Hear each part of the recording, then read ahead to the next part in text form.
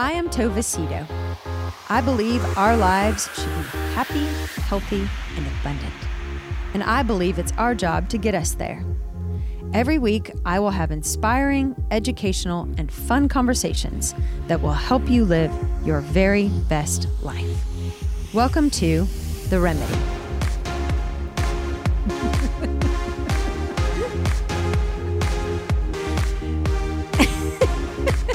Hey everyone! Welcome to the next episode of The Remedy. Okay, I'm giggling, and Kevin, you got to back me up. I mean, every single time we do our intro music, there's a dance party in here. Oh, yeah, that is true. And it doesn't matter whether our guest is like my 15-year-old daughter or like we always get that reaction from people. 70, 80-year-old man or woman. Like their shoulders are always moving. So I'm wondering, like, when people are like out walking or in the car listening to this, that their shoulders and head starts bobbing at the intro. Maybe we should just release it as like a single. With my voiceover? Yeah. Well, welcome to the next episode of The Remedy with Tova Cito. I'm so happy to have you all listening today. I have a very special guest on FaceTime today, and I can't wait to introduce her. But before I do, I have to thank Charlie and Mariah Williamson for sponsoring this episode of The Remedy.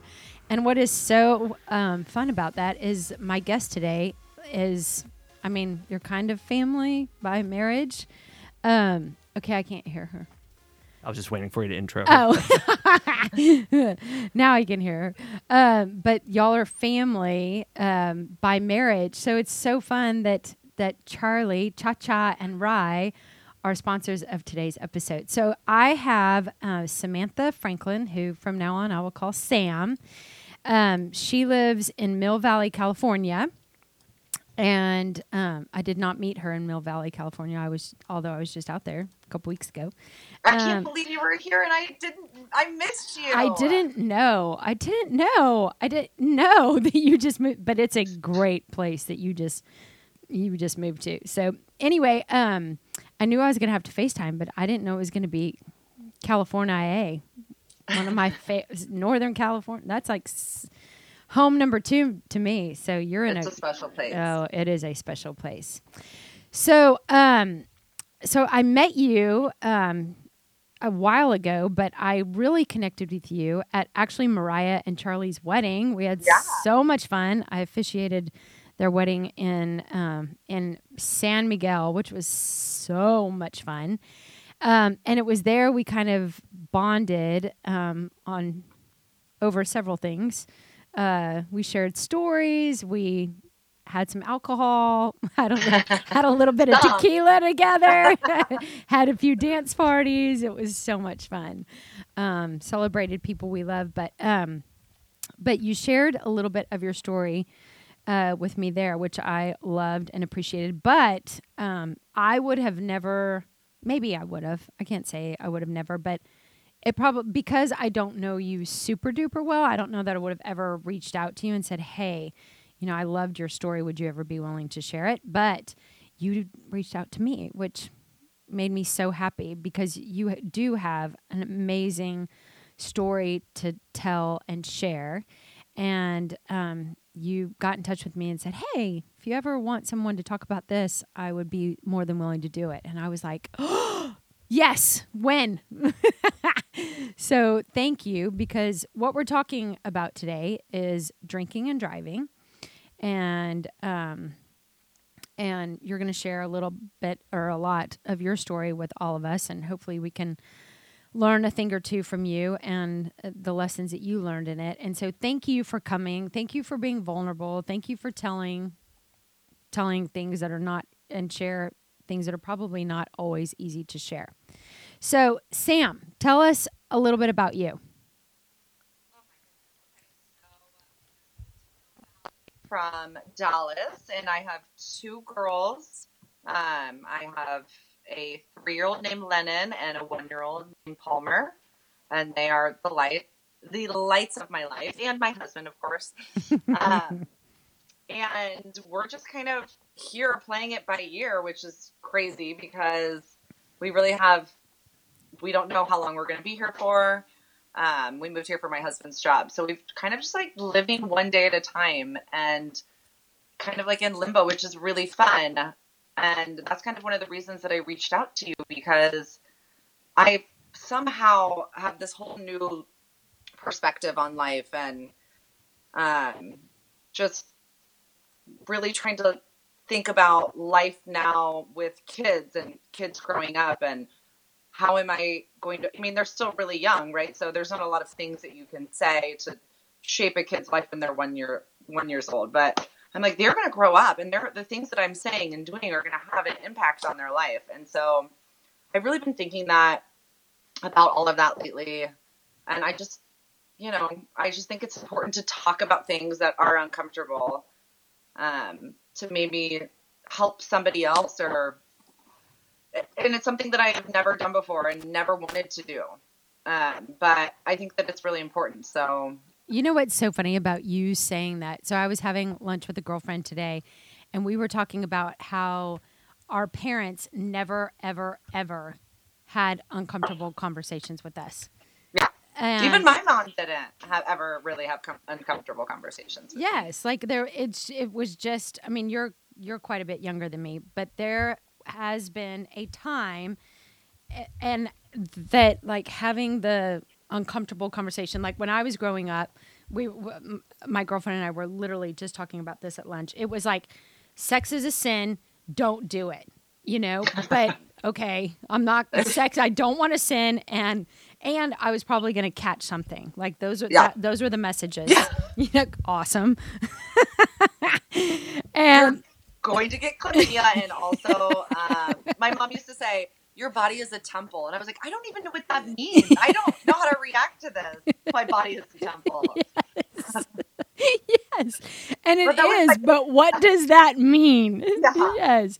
Talk about this a little bit more. Yes. I remember when I got my period for the first time, and I was because we lived in like a very, like, it was all girls. It was me, my sister, and my mom, like a very open, like comfortable household. We never really like talked about, it was always just not surface, but we never really talked about like the deep stuff. You know what I mean? Mm-hmm. When we were younger, it's when I got my period, my mom was like, do you want to talk about it? I was like, no, absolutely not. Don't want to talk about it.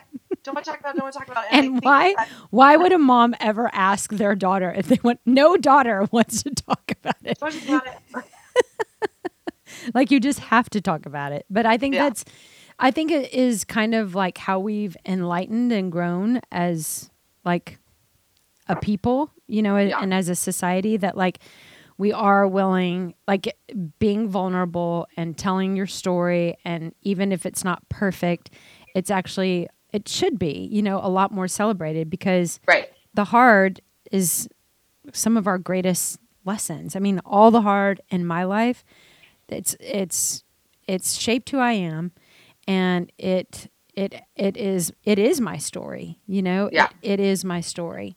So where did you grow up? Where did you and Jenica and your mama grow up? So we grew up in Columbus, Ohio.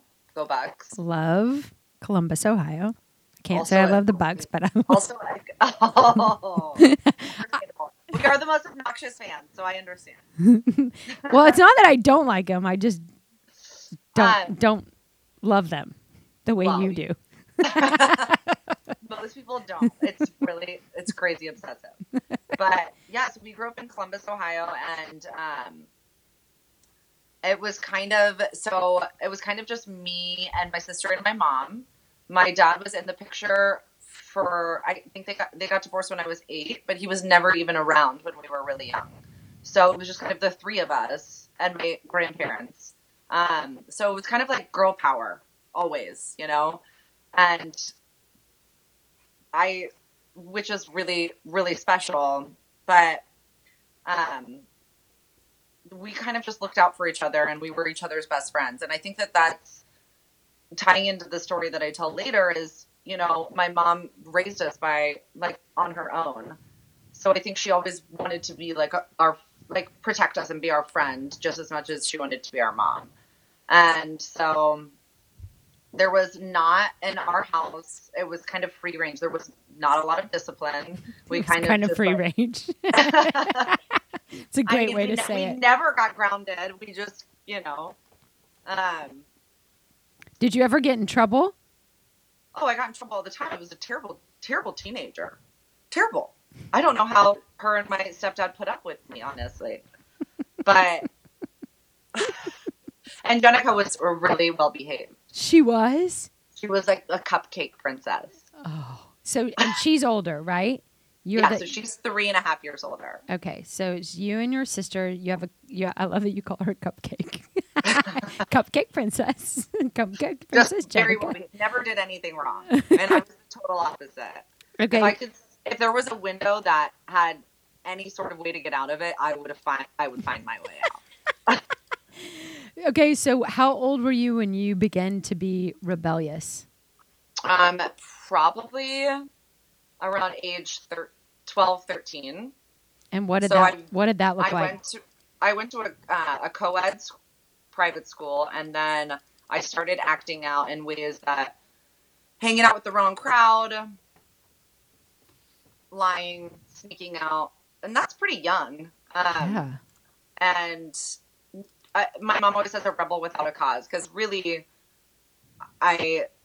she gave us everything. She was like, I couldn't imagine a better mom, but it's not, like I was raised in some sketchy situation. Yeah. Well, I learned when I was in youth ministry, like there were great parents with really messed up kids, and there were messed up parents.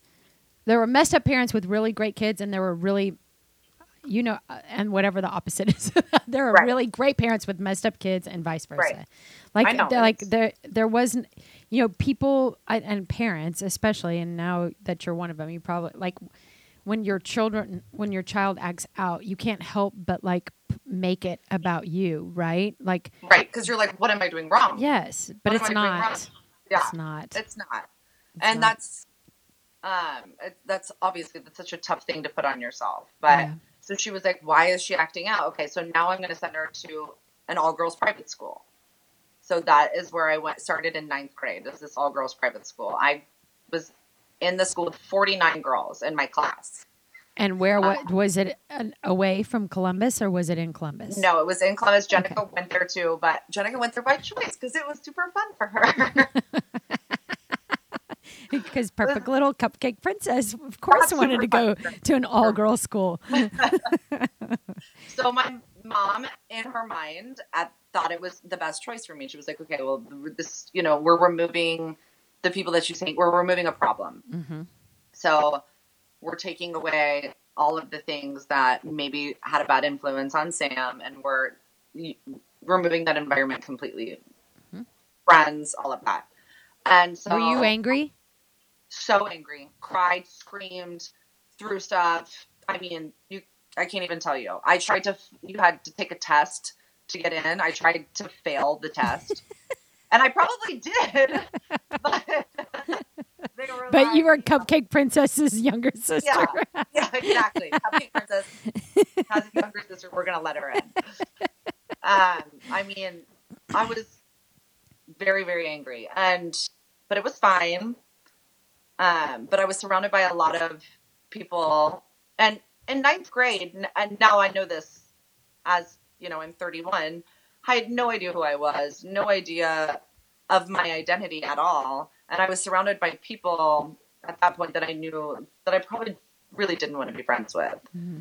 And the acting out did not stop. Again, rebel without a cause. But I just continued. I mean, I was bad. I was really bad.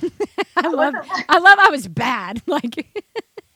I mean, just straight up, I was bad. I wasn't doing meth in the bathroom or anything, but I was, like I said, sneaking out and stealing my parents' car at night, and just as a freshman. Oh yeah. Wow. And so where we went to how school did you just braved the driving? You just did it? Yeah. Oh yeah. And it was, I usually drove to Bexley, which is where the school was, which was 45 minutes from where we live. Unbelievable. So you're 14, 15 years old, and you're just driving down the highway. Oh yeah. Dang. At like I didn't have 3 o'clock those in the morning- guts. I just 3 o'clock in the morning on like a Wednesday night. Were you alone? Did you have friends? Well, I was going to meet friends, but yeah, I was alone on the way there and alone on the way back. I look back and I'm just like, oh, God bless my children. Please don't let them be anything like that. And my mom One of told me, them's your going kids are to. going to be 10 times worse than you are. Wow. Yeah. I was borderline out of control. You were out of control. There's no borderline, sister. I have two freshmen, and if they were doing this, it would freak me out to such epic proportions. I don't know what I would do. Well, and my mom still, I think I told her probably, we were talking like 3 years ago, and I told her that I used to take her car, and she was like, what? She had no idea. You never got caught? You never got caught doing that? Never got caught taking the car. Not once. Never got caught sneaking out. I only got caught because I decided to keep my alcohol in the exact same place in my closet every single time I tried to hide it. My mom was like, at least find a new hiding place. Come on. Use your head. Be creative with your rebelliousness. Oh, I was just not good at it. Okay, so your mom, after you go to the all-girls school and things aren't changing, is she freaking out? I think probably like silently, but now as a mother, I understand too, like doesn't know maybe the right way to handle it. Yeah. Just like punishing me wasn't working. Mm-hmm. And, trying to use like a lot of different methods in order to try to figure out, she would try to figure out who I was and what I was like. And what could move the needle? What could stop the madness? So I got to pause you there. And so I'm sure there's a lot of moms and dads listening that are going through this right now with a teenage child. Is there anything that your mom could have done? Like it sounds like she tried, consequences and punishment, and she probably grounded you or whatever. Yeah, I don't know. You said she didn't ground you, but I'm sure there were you had to go to an all-girls school. Like, was there anything that she could have done at the time that would have, and not that your answer is going to be everybody else's answer, but right. Do you think there's anything that could have changed it or helped? Honestly, I don't, it's a terrible thing to say, but I don't think so. I think I was in my own head and I had this idea of just trying to lash back at everything. So no matter what kind of pressure or what kind of consequence there was, I wanted nothing to do with it. Mm-hmm. And I think that, like you said, nobody will have the same answer. And I think a lot of things stem from other things that bother us. We just don't even realize it. Yeah. You know what I mean? Sure. Like things that have happened to us and we're just like, you don't realize it. Because even as a high schooler, you just don't think about that. Right. You're not analyzing your behavior. You just are behaving. Right. You're just pissed off for no reason. And that's like what I was. And do you think that your dad not being a part of your life had anything to do with it? I'm not trying to put that on you, but absolutely. How much and of now that? that I'm older, I do think that probably had stuff to do with it. And my sister didn't really get along or like my dad, and I was always like, what's wrong with it? This is, he's so great and he's a wonderful person, but he was never around. Mm-hmm. And I do think that those little things, even though not little thing, that's a huge thing, but even though you don't think and focus on that affects you no matter what. Well, and if you were putting stock in him, if you were thinking he's a great guy and having, you were saying those things because you were hoping those things, and then he kept not, if he's not showing up, but you keep putting that hope and faith in him, I'm sure that had a lot to do with why you were, not that you need me to psychoanalyze you right now. But no, you're fine. God help me. I think that I'm one of those people who tries to to give everybody the benefit of the doubt, right? Mm-hmm. So somebody does something wrong. Well, they're doing something wrong because of something else that has happened. It's not to you. So, right. So, he was an alcoholic, like severe alcoholic. He cheated on all of these things. All the things. But there has to be a reason, right? Why would why would somebody be like that? And, that definitely probably had an effect on me. And at that time I didn't realize it. And if somebody were to bring that up to me in high school, I'd be like, who do you think you are? I don't care about that. That doesn't matter. Mm-hmm. I mean, because your mindset is just totally different. Right. Well, your brain isn't developed. You can't wrap your head around the why. Right. So, I mean, I guess snowballing into it all, I was just, honestly, my accident that probably saved my life because it didn't kill me and it made me wake up. So how old are you when you get in an accident? Tell us about it. Tell us the whole story. Start from the day of the accident. Go. So the day of the accident, you wake up. I wake up. How old are you? I'm 16. Okay. I've had my driver's license probably for 5 months. Okay. I'm 16 and it's Saturday, and a girl in my class that I was not necessarily friends with at all. Actually, we had lots of, teenage drama, I guess. Girl drama. Was having a toga party at her house. A tova party or a toga party? A tova party. You have no idea how many times people thought that was a funny joke. I'm like, it's not original. You can be that for Halloween, though, a tova party. I should. That'd be pretty good. I've never done that, but I'm doing that. Next costume party, I'm coming in a toga. Yeah, you should. That would be amazing. So funny. Toga party. Mind you, and I'm going to dress up as Togacito. Kevin's coming as toga. Tova and toga. That's funny. So, mind you, we're 16, and this is at her parents' house, okay? Okay. Which, in my opinion, right now, I mean, I don't know what I'm going to be like when my kids are 16, but I sure as shit know I'm not going to have a goddamn toga party. Sorry. Excuse my language, but I'm just not going to do that. And so, of course, we're all excited, And my mom, the worst part about this is my mom is out of town. She's in Colorado with her friends on her yearly ski trip with her girlfriends. Okay. So my stepdad is home. And what month? What's the date? Honestly, I don't remember. Well, that's okay. It's winter. Yeah. Okay. Well, because she's skiing. She's skiing. Yeah, it's sometime in winter. Early spring. Something. That's a really good question. I should know the answer. No, to that. It really doesn't matter. I actually hate dates because I don't want to remember dates of things. I know, because it's really in the grand scheme of things. Yeah.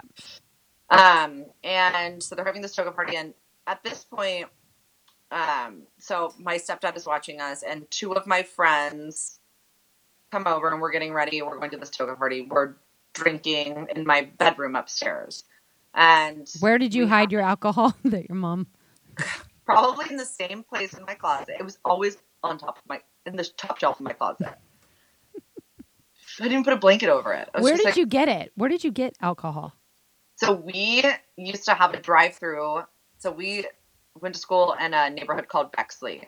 And it was literally right next to like the ghetto of downtown Columbus. Okay. And so if you went 5 blocks down, you could go through drive-throughs. I don't even know if they have those anymore. Drive-throughs where you go through, you order anything. We had this guy named Mario who would give us anything we wanted. So I would drive even from our house. We lived in Delaware, which is 45 minutes away, to go see Mario that was the only place we could get alcohol. Wow. So we'd go, and we used to get these huge bottles of screwdrivers. Oh my gosh. So disgusting. And it was probably like pop-off vodka mixed with like fake orange juice. And so we went, we got those, we put our togas on. It's just ridiculous. You know, have you ever seen The Little Mermaid? Yeah. You know, when Ariel like gets her legs for the first time, she has a rope wrapped around her. That's what we looked like. It was so dumb. I mean, we took bed sheets and ripped them apart. We were like, toga party.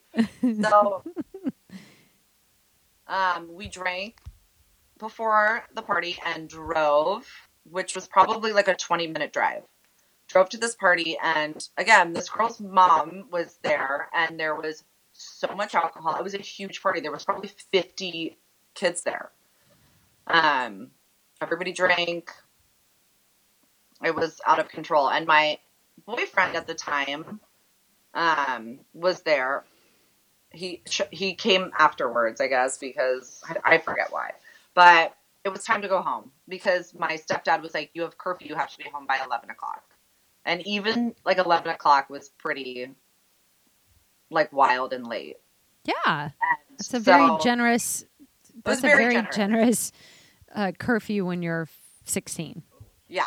And so I remember being like, okay, no matter what, like I have to be home by 11 just to check in. And then we're going to come back. We're going to come back to the party. Because you're going to sneak out. Fun.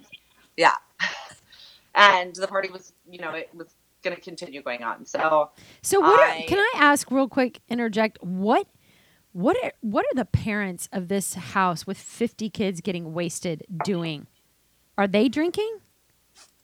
Don't even get me started on this. I hope you're not listening, but mom of this person.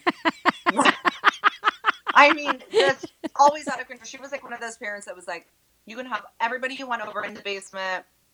Everybody can drink. It's fine. She was a divorced mom of 3 like very fun girls, and she just kind of anything went. If you wanted to go and drink, you always went to their house, kind of thing.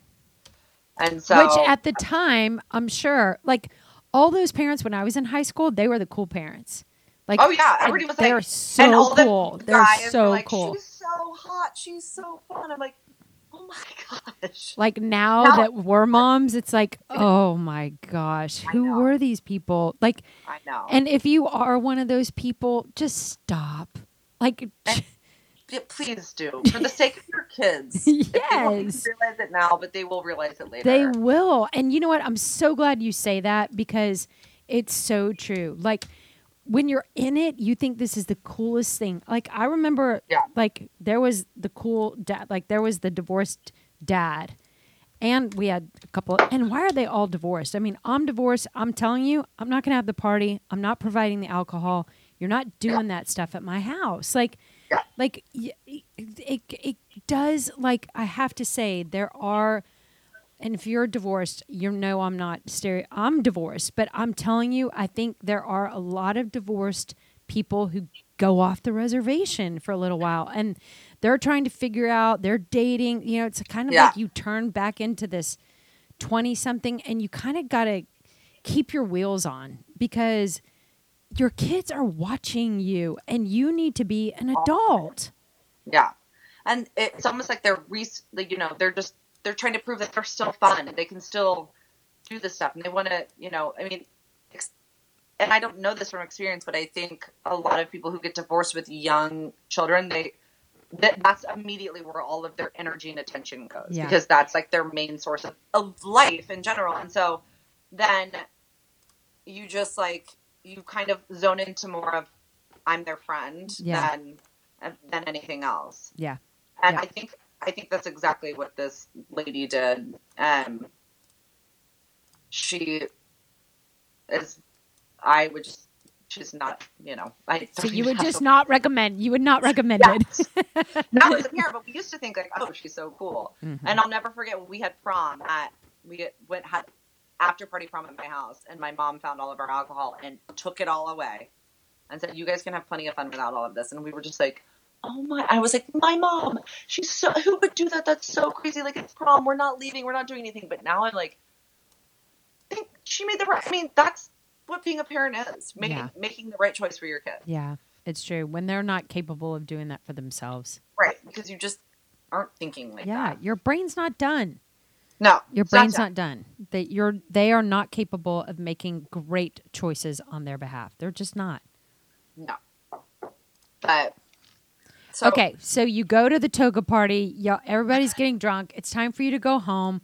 time for me to go But home. don't worry, Sam's coming back. She's just got to go check in real I quick. just have to go say hi, and then I'm out. And Mom's going to go to sleep, and then you're out.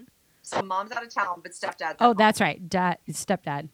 And I drove there, and my boyfriend was with me at the time, and he was like, I'm going to drive the car. And I was like, I'm fine to drive. I threw a fit. I'm fine to drive. I have this under control. Like, this is my car. I'm fine to drive. He gets in the passenger seat. We start driving. We're on a busy intersection in Columbus. It's by the mall. It's called Polaris Parkway. So there's a big mall on the side. There's lots of stop signs, lots of, all of that. It's like I wouldn't say it's like a freeway. Driving down, all of a sudden, my car, we're crashing. I have my hand over my eye. I just gushing blood. And I have no idea what happened. So It happened so you're just on the highway, and you don't know what happens. no idea. I mean, it happened like, obviously I was not controlling my car, but all of a sudden I just look down and I'm bleeding. My boyfriend is in the passenger seat. Thank God nothing happened to him, not a scratch. But I'm looking down and I'm bleeding, and I'm just like, and I remember trying to start my car, and I couldn't start it. And I was like, what is happening? Why won't the car start? And Oh my gosh. I was like, we need to get out. We have to get out. We have to get out of the car and just start walking. But I couldn't move because at this point my airbag was deployed. I have glass all over. I'm bleeding. And Where is the car? Is it still on the highway, or is it off the highway? Or the road? so I ran into a median and hit a stop sign, and the stop sign went through my passenger door window, and a piece of glass basically sliced my eye in half. Oh. And I just remember looking at him, and he was screaming, and then I hear the ambulance.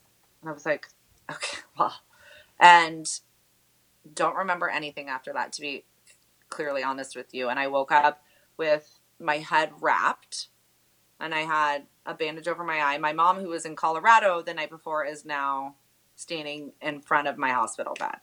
So you don't remember the accident. You remember coming to after the accident and thinking, I got to get out of the car. And then the next thing you remember is the next day your mom over you? Yes. Wow. And You don't remember getting in the ambulance?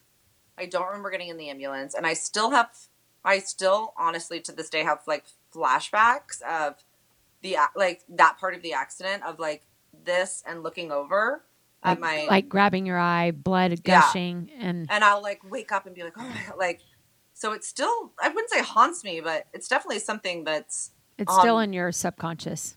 Yeah. And it's affected me obviously in a lot of ways, but yeah. So I woke up, my mom's there, and she was like, do you remember anything? Are you okay? And I just remember being like, oh my, what happened? I mean, I know what happened, but what happened? And at this point, are you remembering that your boyfriend was okay, or were you scared about him? I remember him being okay. So I remember him So you being weren't okay. panicked about somebody being seriously injured? I was, because I had no idea who else was involved in the accident. I didn't know if I had hit another car. I didn't know. I had no idea what I hit. I just knew that like something gouged hit your my eye. Yeah.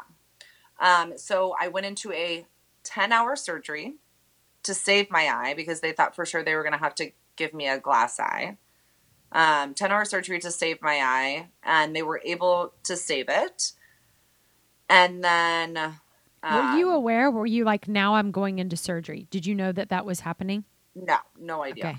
So you don't remember them telling you, okay, now we're going into surgery? No, because it was immediate. Oh, so when you woke up, you had already been in surgery? Yeah. Oh, whoa. So because there was no way they would have been able to save it. And then a few months later, I had to go again, fly to Detroit and go to a retina specialist because my retina detached from my eye, which regardless if you can see out of your eye or not, it makes the eye unhealthy. Oh. If the retina is detached. So I had a 9-hour surgery and pitch black with just like the doctor only had a headlamp on to reattach. He had to. So you were awake? You were awake? I was asleep for it, but it took him 9 hours and it was supposed to take like 3 hours. Oh, gosh. So I'm blind, completely blind in my left eye. Okay, so hold on. Let's back up. So you wake up, your mom says, "Are you okay?" Like a and you've already had surgery. You didn't even know you had surgery. Yeah. And tell me about you like realizing what's happened. I mean, I think immediately it was just like a lot of guilt, and I mean, obviously a lot of guilt, sadness, and sadly more than anything was like, what's everybody going to think about this? Which should not be at the forefront of anybody's mind after what happens. But that's a natural reaction. I would think of that. So I was like, what's everybody, like, how is, like, my life going to like, am I going to get kicked out of school? Mm-hmm. Like, I had no idea what was going to happen. Because I didn't know the consequences of doing something like that. I had no idea. Yeah. So I think that was, like, my biggest fear. Okay, so isn't it funny? It's not funny, but people use that word and it's not appropriate. But isn't it interesting? It's interesting to me that like you've just been in this horrible accident. You've gone through this 10-hour surgery, and one of your first thoughts is, what is everybody going to think? What's somebody else going to think about me? I don't even know what I think about myself at this point, but what is somebody else going to think about me? What are people going to say? How bad are people going to talk? Were you embarrassed? I was so embarrassed, and I was so sad that I had my mom, who like, you know, goes on one vacation a year with her friends. She was on the first plane out, obviously, to come after she heard about the accident, and she said that was, you know, I mean, imagine her. Now I imagine her as a mom being on the airplane on the way from there to here. I'm just like, oh, God, I mean. You know, I can't even imagine. Like all you do is get a phone call that your daughter's been in a horrible accident. She's going into surgery. Like something's wrong with her eye. They're hoping to save her eye. I mean, and she's like torn, I'm sure, between these two worlds of thank God she's alive and oh my gosh, I could kill her. Yeah, I could kill her. And that poor precious thing. How is this going to change her life? You know, because honestly, when you think about it, like we are way too young to get cars. I mean, the fact that like we have access to our children have access to all of these things when they're entirely too young. Like we should all be dead. Like I should be dead 10 times over because of all of the stupid decisions. I mean, it's quite frankly just a miracle that we're all not walking around with something missing because of all of our stupid choices. Right. And just all of like the random things that can happen. And I would think too. Luckily, oh, sorry, didn't mean to interrupt, guys. But just being your mom and having, you know, that much weight on your shoulders and just having that travel time is a lot of time to get into your own head. You know about that. And the blame. Just so many emotions. The worst 4 just hours to torment yourself. Yeah. For sure. So the first thing she did was, "Are you okay? Who are the best doctors here? What can we do?" I mean, she immediately went and found solutions, which is, to me, instead of being like, "What were you thinking? This was a bad choice." She was like, "Okay, how can I help you? How can I make this better for you?" That is so sweet. I was 100% in the wrong, you know? And I think as a mom, I think that's a really important thing to remember when you just want to be like, why would you do this? Why would you do this? Why would you make this choice? When you can be like, okay, this was an accident. You made a bad decision, but let's try to make the best out of this. Let's find solutions. Focus on the good stuff. It's such a good point, Sam. It's such a good reminder for parents, because that is not the time for the lecture. Like, you did not need the lecture, and yet so many parents can't. I mean, there have been times where I've given a lecture when it was the worst timing. And whenever I do that, you know, my son Carter, he goes, okay. Okay. Like he just, and I'm like, oh, I'm doing it. Like this is not the right time. It's not the right space. Like I should not be doing this right now. So it's such good advice to parents. And it could have gone the totally different direction because so she was 100% on my team. Thank God. And so was my sister.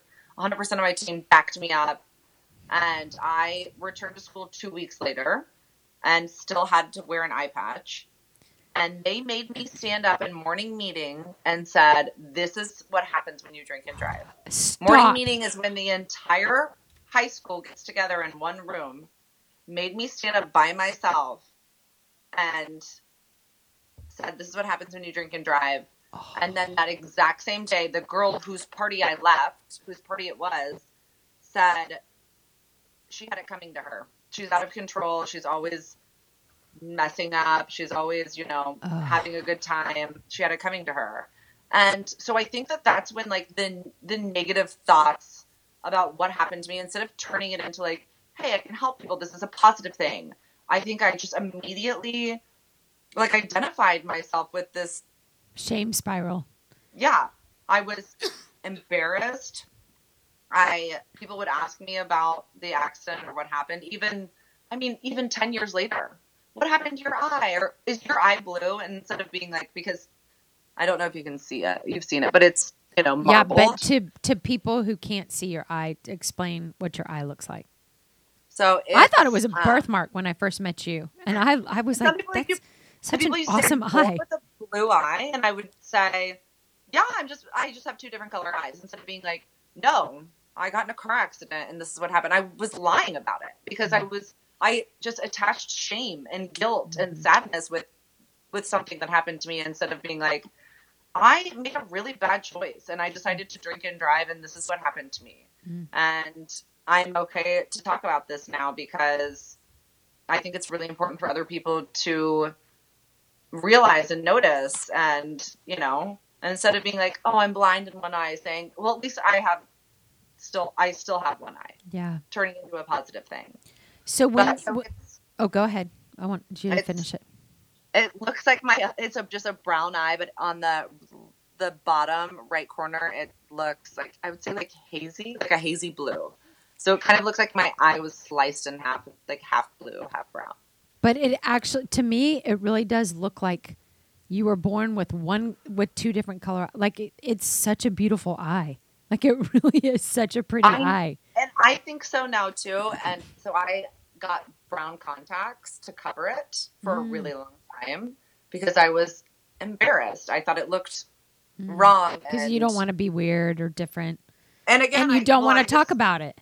Yeah. And I just attached it to these awful lies, like emotions that I let people tell me how I was supposed to feel about myself. From the minute that accident happened until I was old enough to realize, like, that doesn't define me. No, it doesn't define me. Yes, that has had a huge impact on my life, but now I'm ready to, to use it to have a positive impact instead of feeling bad about it and feeling shameful and guilty about it. Well, it is what happened and it is what you did, but it's not who you are. It's just exactly. If we were the sum of all of our worst decisions, we would all commit suicide. Like, yeah. Like what would be the point in living? Like if I was the sum of, if Tovacito was only the sum of all of her like top 10 worst decisions, I would not want to live. I would not want to live. So Sam, when did you figure out, when did you realize or understand that you were blind? Was it immediately? Like when you woke up? So it was immediately. And they, of course, I had cataract surgery. I had the retina reattachment surgery. They did a ton of things to try to help see if it would make a difference. But I mean, it totally destroyed my eye.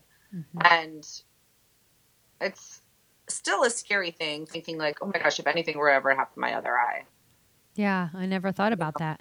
I would be completely blind.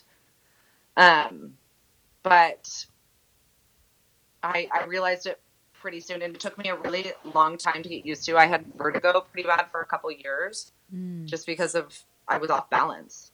Yeah, because you're only seeing. I've never even thought about that because you're only seeing one. Yeah, how did it affect your day to day? Like I would have no idea how only having one honestly, eye. For any like kids or parents with kids who are really good at sports and playing sports, I was an incredible soccer and lacrosse player, and screwed that all up for me. I was going to go to college and play sports, and I couldn't because I have no depth perception anymore. Because you need both eyes for it. So how did you grieve that? I mean, I think I was really sad. I was really sad about it for a really long time, and I couldn't figure out why. I was like, well, there are people who lose legs and or lose their arm, they can still ride a bicycle. And so I was like really convinced that I would just be able to figure out a way, but I couldn't. And I'm still really sad about it. I think that's like one of the biggest things to me this day is I lost that ability of something that I loved to do. And I'm still grieving about that. That probably will never be over because it was, such a part of you. It was just such a part of my life. That's what I did. I played sports and I loved it. And I mean, it's something that I, will just have to deal with. And, but I think that I'll probably grieve with that forever. How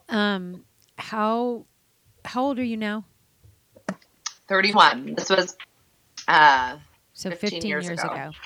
So yeah. You're 31, and how does it? And you're a mom and you're a wife. How does it affect your day to day now? Like being blind, and then we'll talk about the emotional stuff. But I want to know, like physically, what is it? What is it like to not be able to see out of one eye? Still really hard. I run into a lot of stuff, to be honest. Everything on my left side I run into. And driving can be a little scary when you have I didn't even think all about that. the important things with you in your car, like your children. Can be a little scary. So thankfully I just got one of those cars and it like blinks when somebody's in the other lane. Yeah, you know that. Yeah.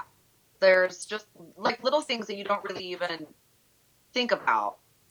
I run into people at the grocery store a lot, which is like so stupid, and they'll be like literally look at me like, what the hell are you doing? Like I'm right here. Why can't you see me? Like, unbelievable. Why did you just run into me? So like little stuff like that. That's obviously not changing my life because I ran into some lady at the grocery store, but it gets annoying. Sure. You know what I mean? No, like the day to day. It's like the little things, Yeah. little things that like drive you crazy. Sure, like when I'm looking both ways, I'm like really looking both ways. It's like a full it's like an owl turn. I wish you all who cannot see her right now could see her turning all the way around. Like if I want to look left, I just look left, but you have to look all the way around. Yeah, I get it. So, yeah, I mean, it's just those little things. I've compensated for it over the last 15 years. You know what Sure. I mean? I've now made it you've work. just learned how to live with it. Yeah, just live with it. But there are still things that you can't help. I mean, I stopped seeing, you can see me, but here. So, I can't see my hand here. Okay, so for those of you who can't see her, she's holding her hand, if your hand is right in front of your left eye and you moved it 3 inches to the left, she can't see that. You can't see it out of your left or right eye. You can't see it. So no peripheral vision. Everything, no peripheral, exactly. So everything over here. Everything on your left side is dead. Yeah. So my kids are probably going to get away with a lot. I'd be making faces at you on the left if you told me to clean my room. People are probably like, just go to her left side. Just go to her left side. I'm glad you can laugh about it. An accident that happened a couple of years before that not a car accident. I was playing lacrosse, but I lost all of my hearing in my left ear. So my left side literally doesn't exist. You don't have hearing in your left ear either? No. Oh, Sam, that's just bad luck. At least That's it's what all I'm on your saying. left. At least it's all on your left. Like, what if you didn't have your right hearing Oh my and your God. left eye? You would be a all sorts of mess. A hot mess. Mind if I have a question? No, Real quick? ask. Hey, Sam, just out of curiosity, did you ever, kind of connect and talk with your boyfriend about, what happened when he was with you at the time? And did you ever find out exactly what happened, what caused the accident? So yes, I talked to him a lot. We actually kept dating for another 2 years after that. His dad actually didn't let me see him for a couple of weeks. But he was probably just as drunk as I was, honestly. Yeah. He might have gotten us home safe, but he was really, really sweet and tried to come visit me when he was allowed to as much as he could. So understanding, and it was just a really uncomfortable situation, I think, for our parents, Sure. like how to I'm sure. handle Like, what how do just you give happened. them consequences about Yeah. this? Exactly. Like the boundaries there. Just, I don't know if anybody, even a professional, could even handle something like that. There was just a lot of Oh, yeah, that's heavy stuff. A lot. I mean, touch and go. did he have a better recollection of, the events leading up, or? He, he didn't really talk about it. He just kind of was like, I'm here for you, and this sucks. I think a couple of times he said, you should have let me drive. You should have let me drive. Which in hindsight I should have, but that doesn't. But either way, that But was if a he bad was decision. drunk. Equally as bad decision. Right. Yeah. I mean, yeah. It could have been But worse. I think that he, that's a really good question. I'm actually still friends with him. I should probably reach out to him. I because if I was the passenger, I would still be like, maybe have a little guilt about something like that. Sure. Like, what if I would have driven? What else could have happened? Of course. That kind of thing. So I would. That's actually a really great question. I should talk to him about it. That's a great question. So, at what point, Sam, could you? Well, let me ask you. I'm going to ask you a little bit more about the shame and stuff, but I want to ask you also about the legal ramifications. What were what happened legally with you? Okay, that's a great question. So once I got into the ambulance after the accident, they took my blood, but I was unconscious at the time, so they didn't ask for my permission. So they were not able to use that against me. And so I did not get a DUI. I got a reckless operation, which is a miracle. Wow. And they still need your permission, even if you're a minor, so they're not able to. They still need your permission no matter what. Did not know that. So they weren't able to ask me, and they took my blood, and they tried to. They said they had to throw it out in court. So did they have any? Do you have any idea what your blood alcohol level was? I'm asking this like I know what I'm talking about. I probably watched that on a movie. It was so high to the point where my mom almost fell off of her seat when she heard it. She was like, "Sam, oh my!" I mean, like it was bad. Totally taken aback. But I can't tell you exactly. I don't remember exactly. It was just high, really high, and they weren't able to use that in court. Thankfully, but so yeah, I just ended up getting a reckless out. They took my license away, I think, for 6 months. And that was that. Which is a pretty minor consequence. God. Yeah, you probably weren't in a big hurry to drive anyway after that. So. Sam, were you freaked out after this? Oh I was so scared. Did not want to leave the house. My mom had to wake me up every 6 hours or every 2 hours. At night to put eye drops in my eye, and then I had to get silicone oil in my eye, and I don't know if you know anything about that, but that's to stabilize the retina. So I had to lay on my stomach for 3 months, and even when I got up to go to the bathroom or do anything, I had to keep my head down because you weren't allowed to pick your head up. Oh my gosh! So what happened with school? So they let me do a lot of schoolwork from home. This is my senior year. And it was at the beginning of my senior year because I did, now that we were talking about dates, I did go back to school because that's when they made me stand up. and I was like the scarlet letter. And then I walked for graduation, so I was fine. Does it freak you out, Sam, that you could have hurt someone? Absolutely. I think about that I would all think the time. about that all the time. Like, if there was another car involved, and God forbid anybody was in there, but yeah, I mean, because not even for, like, we were talking, like, legal consequences. No, it's just you just your can't let stuff like that soul. go. Yeah, Like I would your never brain, forgive myself. Never. I would not be the person that I am right now if I were to hurt somebody. I just don't know if I could live with that. Yeah, I know. I would feel the same way. But Tove, have you ever at any time in your life got behind the wheel where you think back like I could have hurt someone? Oh, yes. Yeah, me too. Big time. Yes. Oh, and That's so especially common. when I was young. Yeah. Like I was an idiot. I will not. If I am going I did out, so much stupid shit when I was young. Yes. If I'm going out, if I'm going to have more than one drink, I will 1,000% Uber.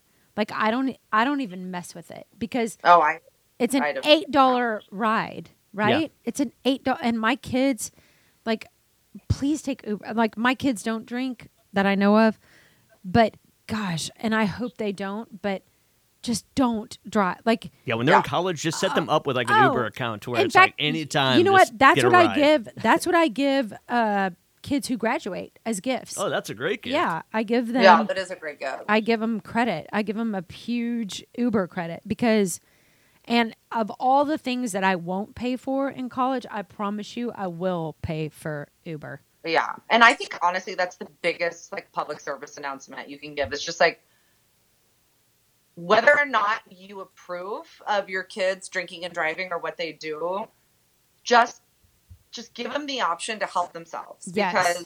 Because if you don't want to hear about it, you don't want to know about it, that's fine. But if they're going to do it, regardless of what you say, just make sure they're going to get home safe. Yes. Like morally, if you have an issue with a teenager drinking, that's fine. But knowing that even though you have a moral issue with it, that they could possibly do it anyway, have the conversation. Okay, I don't agree with it. I don't want you to do it. I really hope it doesn't happen, but God forbid it does. Just get home safe. Like, yeah, just get home safe. And I wish. And here's how you get home safe. That was at the party that I was at would have just said, "I'll call your father. I'll call your dad for curfew and just tell him like, you're not coming home tonight. You're going to sleep here." Yeah, because you're too drunk to come home. Like, take stands. Help kids. And like, if you're going to allow it, which you shouldn't, but if you do, like, make sure that these kids are. I mean, we've got no idea what's going on. We're just, Yeah, I knew parents who would do that same thing, in high school. There's always the cool parents who allow you to hang out there and drink or whatever, but almost always it was a rule we had to hand over our keys. Yeah. I think that, you know what?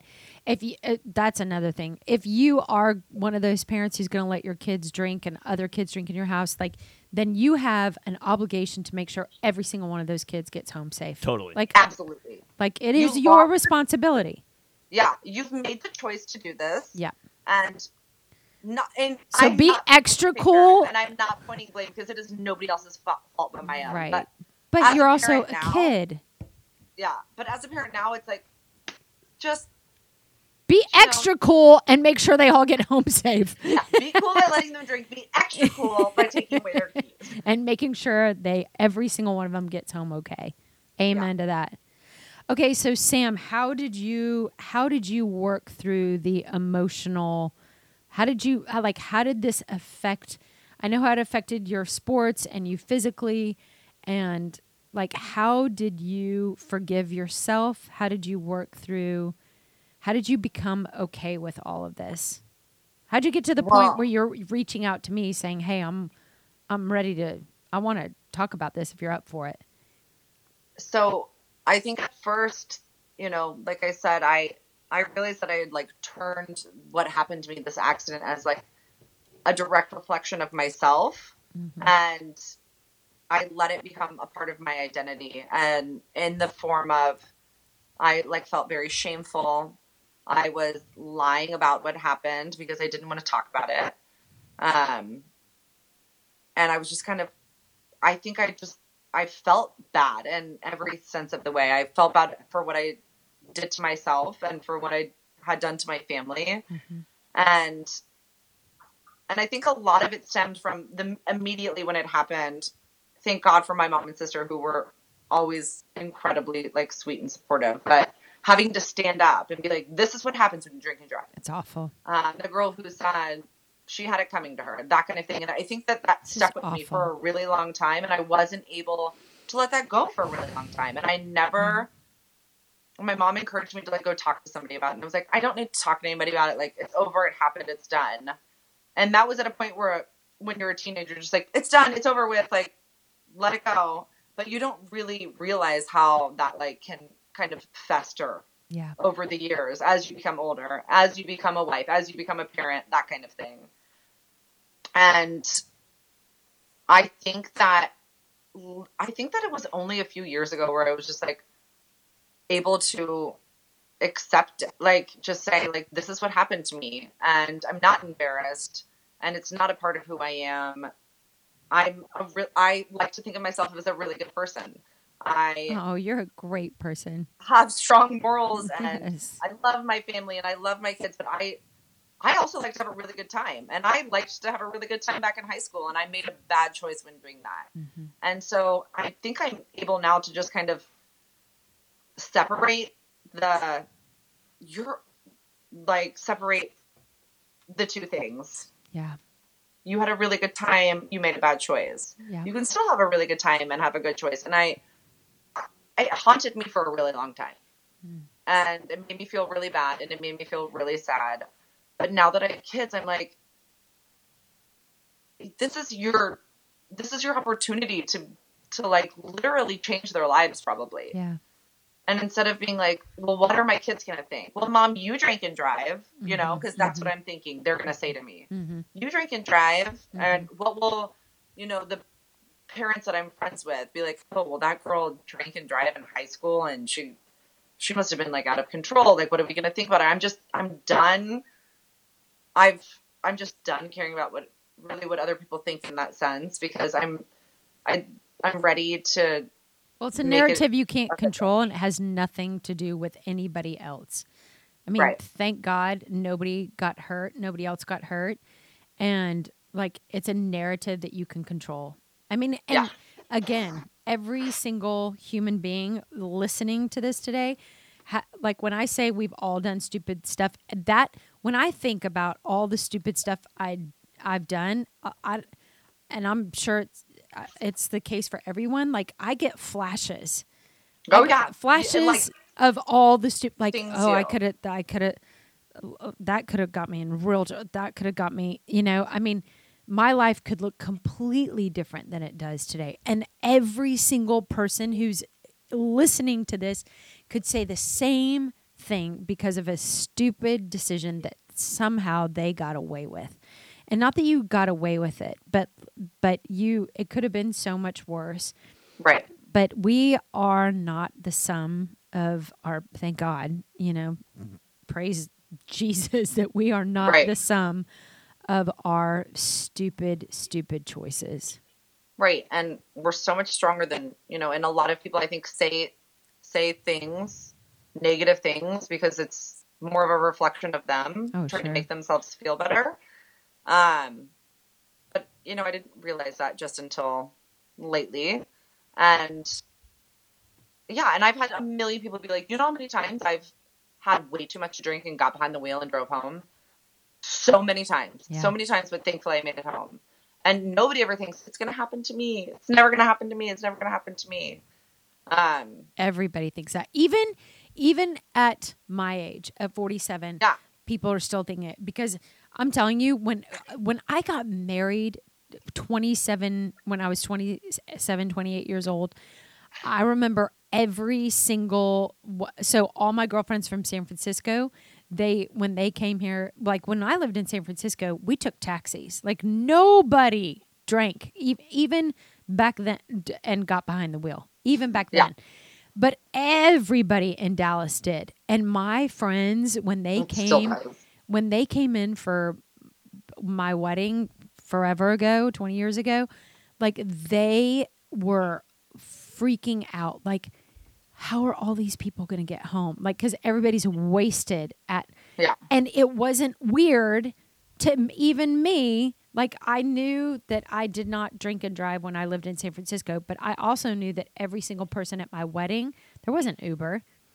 They were all getting in a car. And I mean, thank God for Uber. I think it's saved so many lives that we'll never know about, but there's still entirely too many people who drink and drive. And they just think it's not a big deal. Yeah. I'll get home. Or it's not going to happen to me. It's 5 minutes. I mean, and I was 15 minutes away from my house, which is it's not close, but close enough where you're like, okay, it's straight. It was a straight away. So I'll be fine. I did a funeral for a guy a few years ago. I officiated a funeral, and he was at a Christmas party with all of the people that he works with, and the guy who had the company he was like, look, everybody's had way too much to drink. Park your cars. I'm getting everybody cabs. This is when Uber still wasn't here. But he put everybody in cabs, and the guy like went around the block with the cab, and he was like, just take me to my car. I'm fine. Literally, he was like less than a mile from his home, and he had an 8-week-old baby and just newly married, and he died. I mean, he died, and he, one car accident, gone, and you just think I'm close, I'm fine.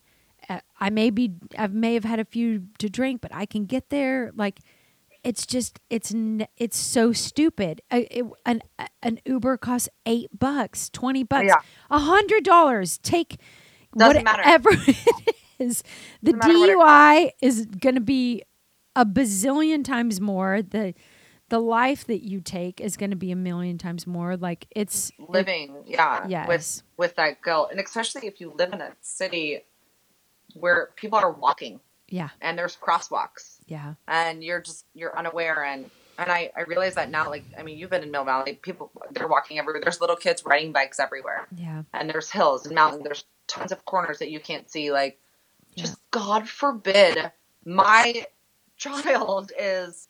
And that's also what I think about. What if there was, it was at night, so there were no kids out, but my kid's on her bike or her scooter going into town, and somebody's, ripping around the corner because they're drunk and not thinking about it. And there's plenty of people who day drink.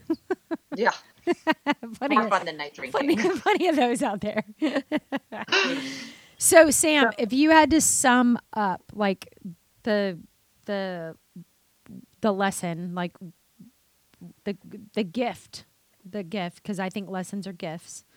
So what has been the gift in all of this for you? Not promoting it, but there are blessings that come out of the heart. So there are blessings, and I think for me it was a blessing in disguise, because I was personally on not a great path in my life as far as just kind of being out of control and thinking that I was invisible. And it's hard to say that to a teenager and for them to understand what that means, but you're not invisible. Mm-hmm. And I think more than anything for parents is to just,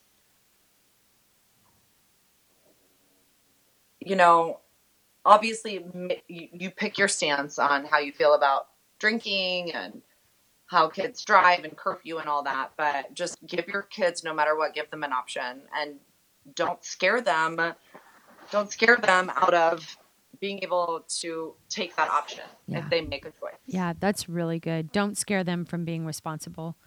Like, don't shame them to the point where they hide it. Scared to tell their parents, like, I did this thing, and they will do anything to get away to get home safe without their parents knowing that they drank. Right. So just make that option open, I think. And that's probably a really tough thing to do for a lot of people. Mm-hmm. But I think that this, like right now where we are in this world, I think I would say that's an easier option as an adult, as like a totally like grown-minded human, as opposed to telling a teenager, don't drink and drive. Yeah. Because that's going to happen. Yeah. Because you're having fun with your friends, you're doing whatever. But as a parent, just make those options available and open communication and all of that. It's really good. Thank you so much, Sam.